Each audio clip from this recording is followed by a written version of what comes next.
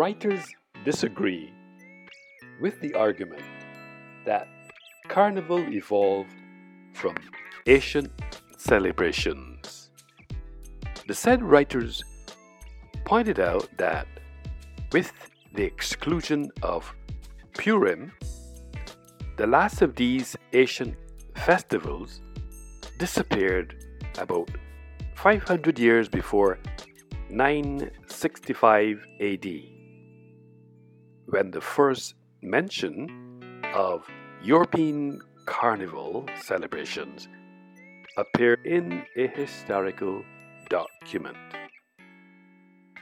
This fact led the said group of researchers to conclude that although carnival shares some customs with ancient festivals, medieval Europeans invented the observance on their own as a means of letting off steam before beginning the hardships of Lent as a way of life. In view of the aforesaid, I was motivated intellectually to demystify culture, since this process makes it much easier to understand and see that Carnival has a larger footprint, which is a part of culture. In context, the decisions made by Catholic Europeans to set up colonies participated in the slave trade and undoubtedly caused Carnival to thrive has become a way of life globally.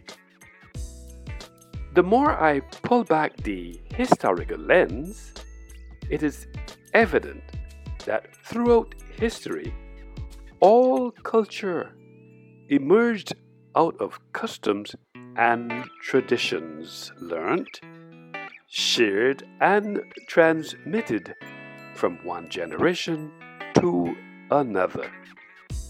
During its voluntary process, much emphasis has been put on sharpening human intellect.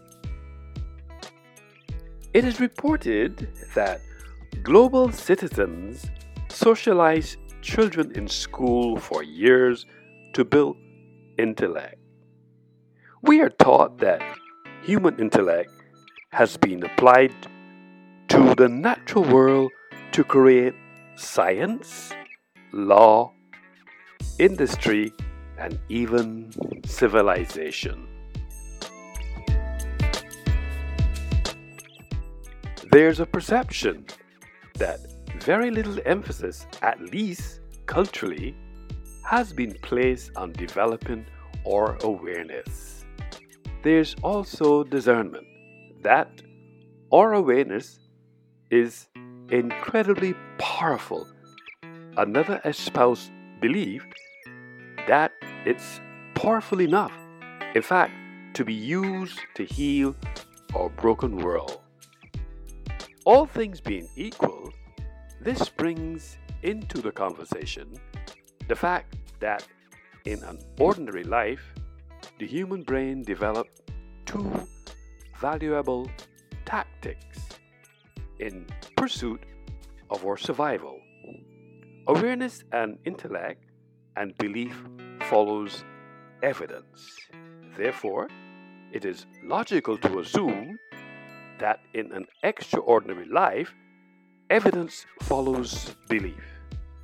Having analyzed the previously mentioned, I have decided to execute a close-up in my field of view to determine culture demystified. This includes what can global citizens do to make the draft better? What should global citizens cut out to make it stronger? What do global citizens need to do to clarify it? And finally, what should global citizens reposition? Festivals and culture are not antithesis. but have been a constant source of economic vitality and demographic dynamism throughout the global diaspora's history. The stark reality is Carnival's practitioners are taxpayers, entrepreneurs, job creators, and consumers who are global citizens. We have noticed that there was a paradigm shift from the perspective that the greatest motivation that carnivals evolved from ancient celebrations to a larger footprint. Overall, global citizens and tourism are increasingly complicit in the festival processes of reinvention and in forming new patterns of social existence. And this is one of the reasons why they love revising, since it aims instead at demystifying history and reflecting broader feelings about a way of life that characterizes culture demystified as a cultural conversation. In context, what is very noticeable, festivals and tourism are inextricably linked. Metaphorically, all global citizens are conduits whereby culture flow. They are indeed complicit directly and indirectly. Finally, Carnival is a defining milestone that occupies space on the global social calendar. Therefore, Culture Demystified is a cultural conversation.